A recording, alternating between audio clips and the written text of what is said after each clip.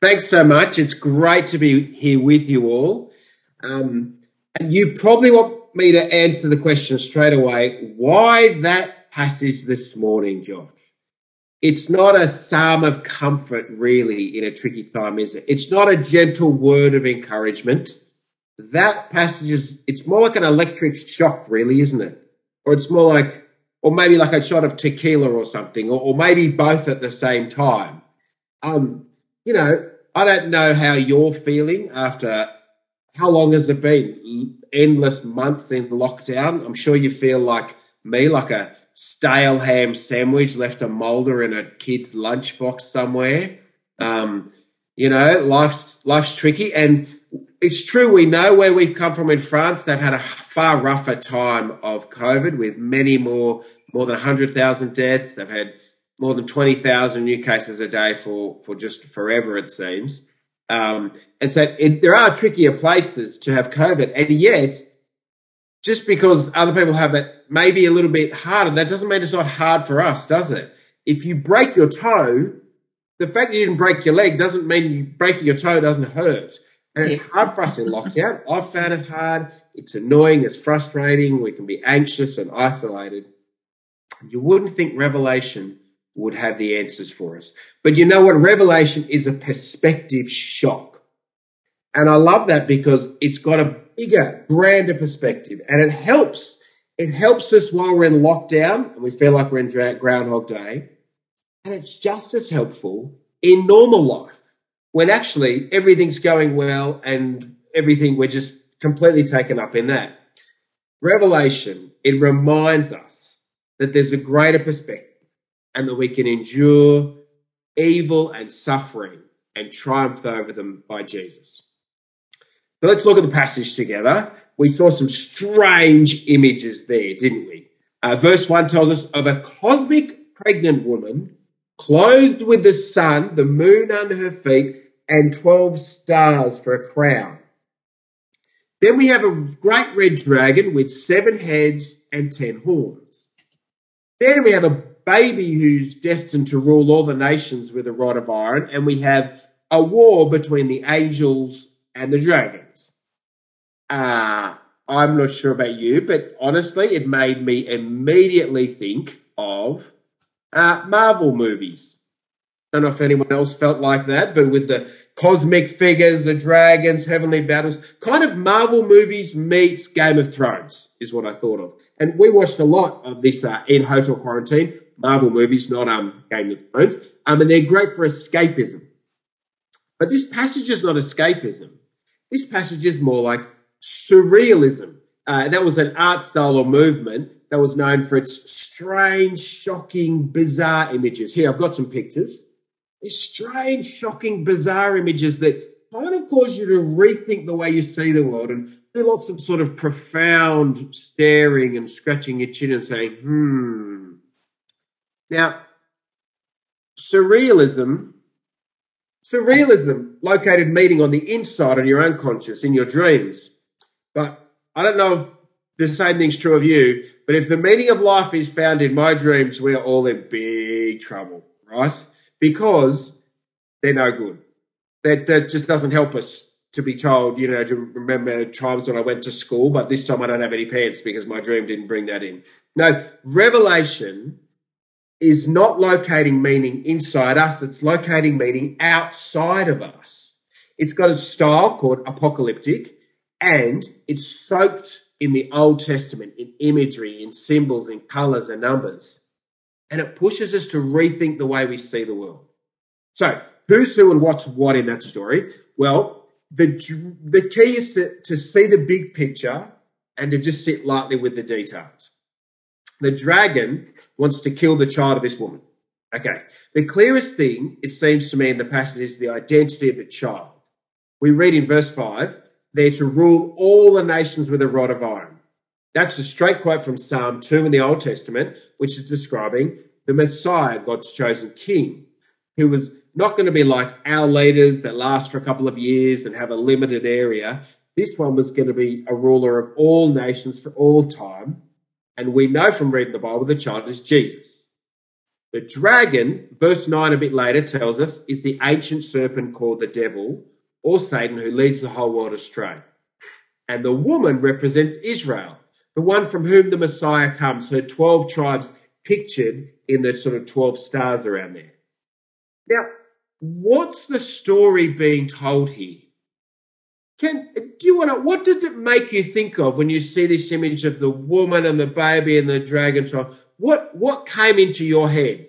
If it's helpful, does anyone want to just share something with us? Does it make you think of something maybe in the Bible, another picture in the Bible? Feel free to share if anyone has anything that came into their minds.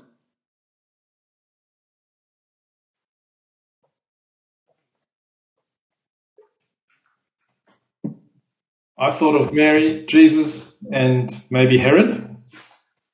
Okay. Thanks for that, Alex. Anyone else?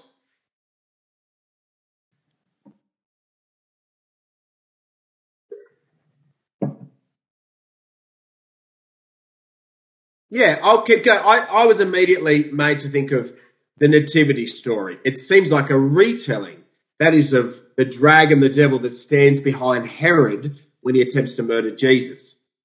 And that helps us because often we think of Revelation as predicting the future, whereas actually a lot of Revelation helps us understand history that we live in, human history. And so this is retelling history. And it also might make us think of Exodus in the Old Testament, when the people of Israel escaped the murderous clutches of Pharaoh when he was trying to kill the Hebrew boys. It might make us think of Daniel, the book of Daniel, on the exile. It may even take us right back to the garden where the devil tried to lead God's people astray. And you see, Jesus' birth is the climax of a long history of attacks on God's people, from Pharaoh to Assyria to Babylon to Greece, Rome, Herod. And behind it all stands the devil, attacking God's plans and people with chaos and destruction. This is the overarching story of the Bible, and the claim is of human history. See, it's challenging and comforting. The pandemic is not eternal. It's not ultimate reality, even though it feels like it is for us right now. There's a greater reality than that, and the Bible speaks of that. But you know what? Even normal life isn't ultimate reality either. You know, of normal life, work, house, take the kids to school, go to the gym, do all these other things. They're not all there is. Revelation kind of blows that apart. There's a greater reality with God's chosen King, Jesus, and there's a struggle and a victory. Now, the pandemic can bring all sorts of struggles to us, and it's natural to hope for the end of it. But if our only hope is for life to return to normal, then normal is our ultimate reality. Can I urge you to not let this time pass without trying to recalibrate or reset your perspective, to put God's plans and his perspective, his story in the center of your life. In your perspective, put in your hopes in our dreams. It's challenging getting through lockdown, and we're challenged to be pulled away from God. But the challenge here, like the devil trying to attack God's people, the challenge is to not be pulled away, but to go deeper with God. That's the perspective we want to see in our lives, and see this pandemic that helps us relativize it a bit. Well, that's the perspective shock. But even more profoundly, how can we endure suffering and triumph over evil in our lives? Well, let's dig in a bit deeper, because the Bible is clear that just as there is a material dimension to our lives that we can see and touch, and there's an ethical dimension, right and wrong, that we can't touch, there's also a spiritual dimension to life, to the universe, that touches us whether we're aware of it or like it or not. And the devil is part of that. Ultimately, there's two sides in the universe, and good wins. Now, we might think, well, that sounds again a little bit like Marvel movies, Josh, the kind of good and evil, or Star Wars. And it sounds a bit strange. But, you know, our society has ideas actually very similar to this all the time. There's a quote that came out. I'll just share my screen again. There's a famous quote from Dr. Martin Luther King Jr. that was quoted by presidents before, where he says, the arc of the moral universe is long, but it bends towards justice. You see, many in our society think there is a good, right, just way in the universe and a bad way, and that the good justice will ultimately win. That's not too dissimilar to what we see here, is it? Or do you remember some of the headlines we saw from 2020 and maybe 2021 now? The year that fell apart, the worst year. Well, if the year that can fall apart, then people have a way the world should be in their heads. We have that picture, and the Bible tells us there is a way the world should be, and it's God's way. And so this is not that strange. Actually, this just helps us to see why we have these thoughts that things aren't right. There is a good and right way, and that's God's way and God's plans. And there's an evil way that is trying to ruin God's plans. Now, the child Jesus, we've already talked about him, he's central to this battle. Now, verse 5 tells us he's sort of caught up to God and his throne. And I think what we see there is it's capturing the sort of birth, life, death, resurrection, and ascension of Jesus in a phrase. Revelation is very symbolic, and it's capturing how important Jesus is to history into this passage. And what's clear is that the devil is defeated. Verse 9 tells us he's thrown down. In fact, it tells us twice, he's thrown down by Jesus' victory. And we remember perhaps Jesus saying in Luke chapter 10, verse 18, when he says, I saw Satan fall like lightning. There is a battle, but the defeat of evil is decisive. We can endure and triumph over evil by Jesus. And verses 10 and 11 are key. And I'm just going to share my screen again and just read for you verses 10 and 11. They're absolutely essential. They've got right the heart of our whole picture. Then I heard a loud voice in heaven say, now have come the salvation and the power and the kingdom of our God and the authority of his Messiah. For the accuser of our brothers and sisters, who accuses them before our God, day and night has been hurled down. They triumphed over him by the blood of the Lamb, by the word of their testimony, and they did not love their lives so much as to shrink from death. You can see God's plans right at the center there. Now, when we imagine how Jesus conquers the devil, we might imagine a sort of spiritual wrestle, a kind of, hexagon or an octagon and a mixed martial arts duel spiritually with Jesus where he triumphs by his spiritual power. And he does defeat evil spirits in the Gospels by his authority. But there's more going on here. The real power in the devil doesn't lie in demonic possession or devil worship or fighting the Tesseract like some sort of a Marvel movie. Look at what the devil's called. In our verse 10 we just had read, it calls him the accuser. That's actually what Satan means, the accuser, someone who accuses you of what you've done wrong. The word the devil actually means slanderer. Again, that's the same sort of family of words, isn't it? It's the pointing at you and saying what you've done wrong. And then verse 9 that we already referred to calls the devil the deceiver, the one who leads the whole world astray. His power is words, and he attacks our minds. The devil deceives people into thinking that we just don't need God in our lives, or that I can decide good and evil for myself, or that if there is a God, then I'm good enough for God and he should accept me. Or he deceives me into thinking I can't trust God and that he's not interested in my life. And then when we believe the devil also accuses us with our failures, with our flaws, with our weaknesses, with our faults. Accuses us of our sin, our pride, the hurt we've caused others, the things we've done. And how does Jesus conquer the one who accuses and deceives?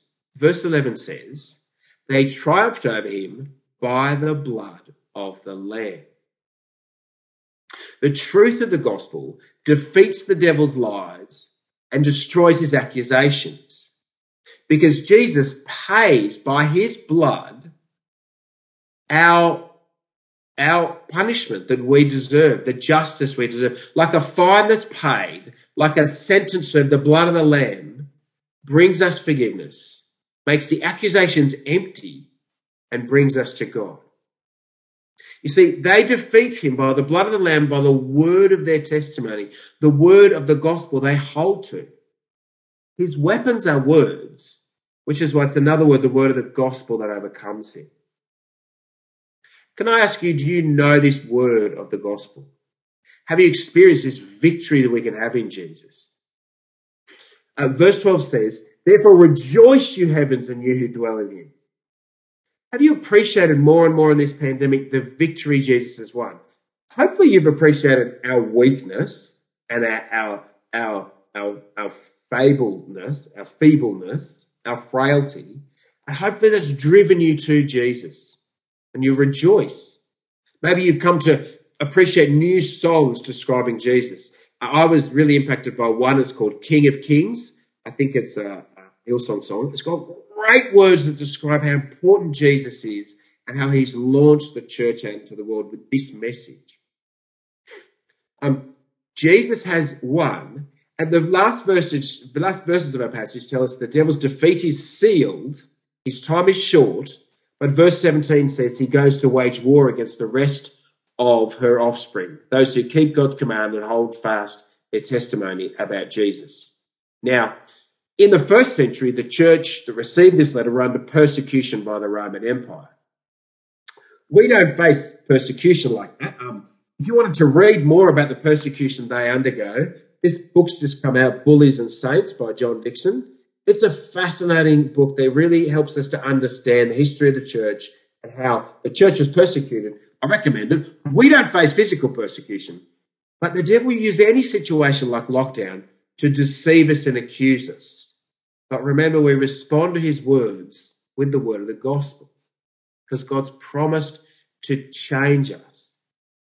So when the devil deceives us and says, this lockdown's never going to end, God doesn't have your good in mind, God's not really in control, he can't be trusted, we don't panic. We respond, it is hard, but we know that neither death nor life nor anything in all creation can separate us from the love of God, who works for the good of those who love him.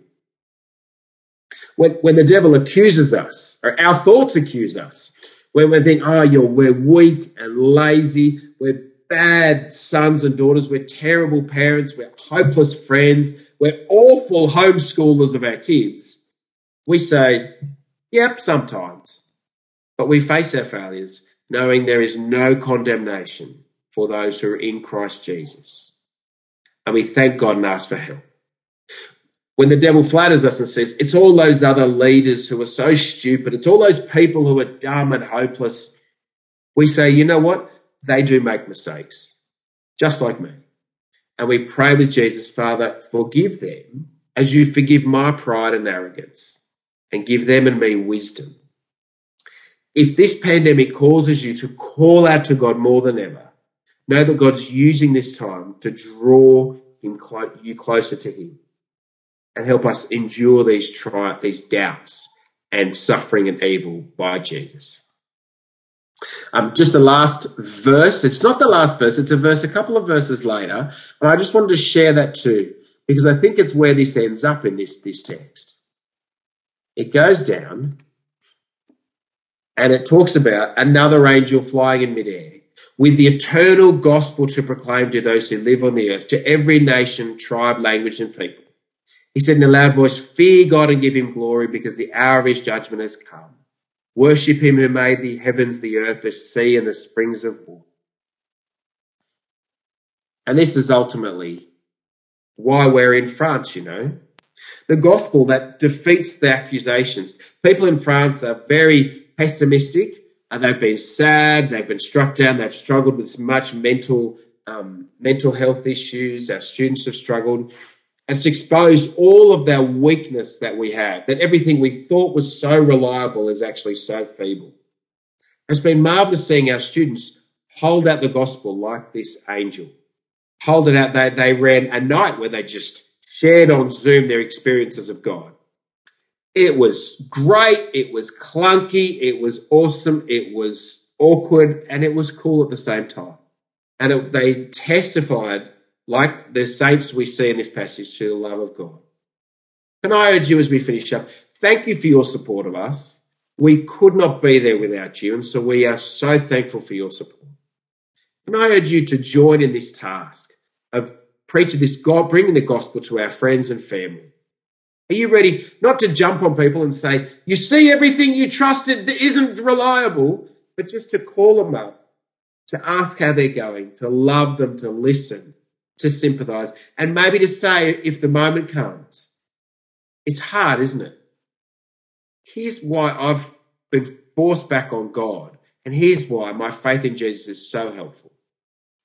Will you pray with me, and will you join with us as we continue to bring this gospel to the world? Let's pray, shall we? Father God, thank you for this passage that gives us a shock and that reminds us of your big picture. Father God, help us to know that Jesus and that his blood are the victory over the evil one that we need. Father God, when we are tempted to be deceived by our thoughts, when our thoughts accuse us, when the devil accuses us, Lord, help us to be driven back to Jesus, to find refuge in him, and to endure and triumph over these things by Jesus. And help us to bring this good news to others, to our loved ones, to those who don't know him. We pray this in Jesus' name. Amen.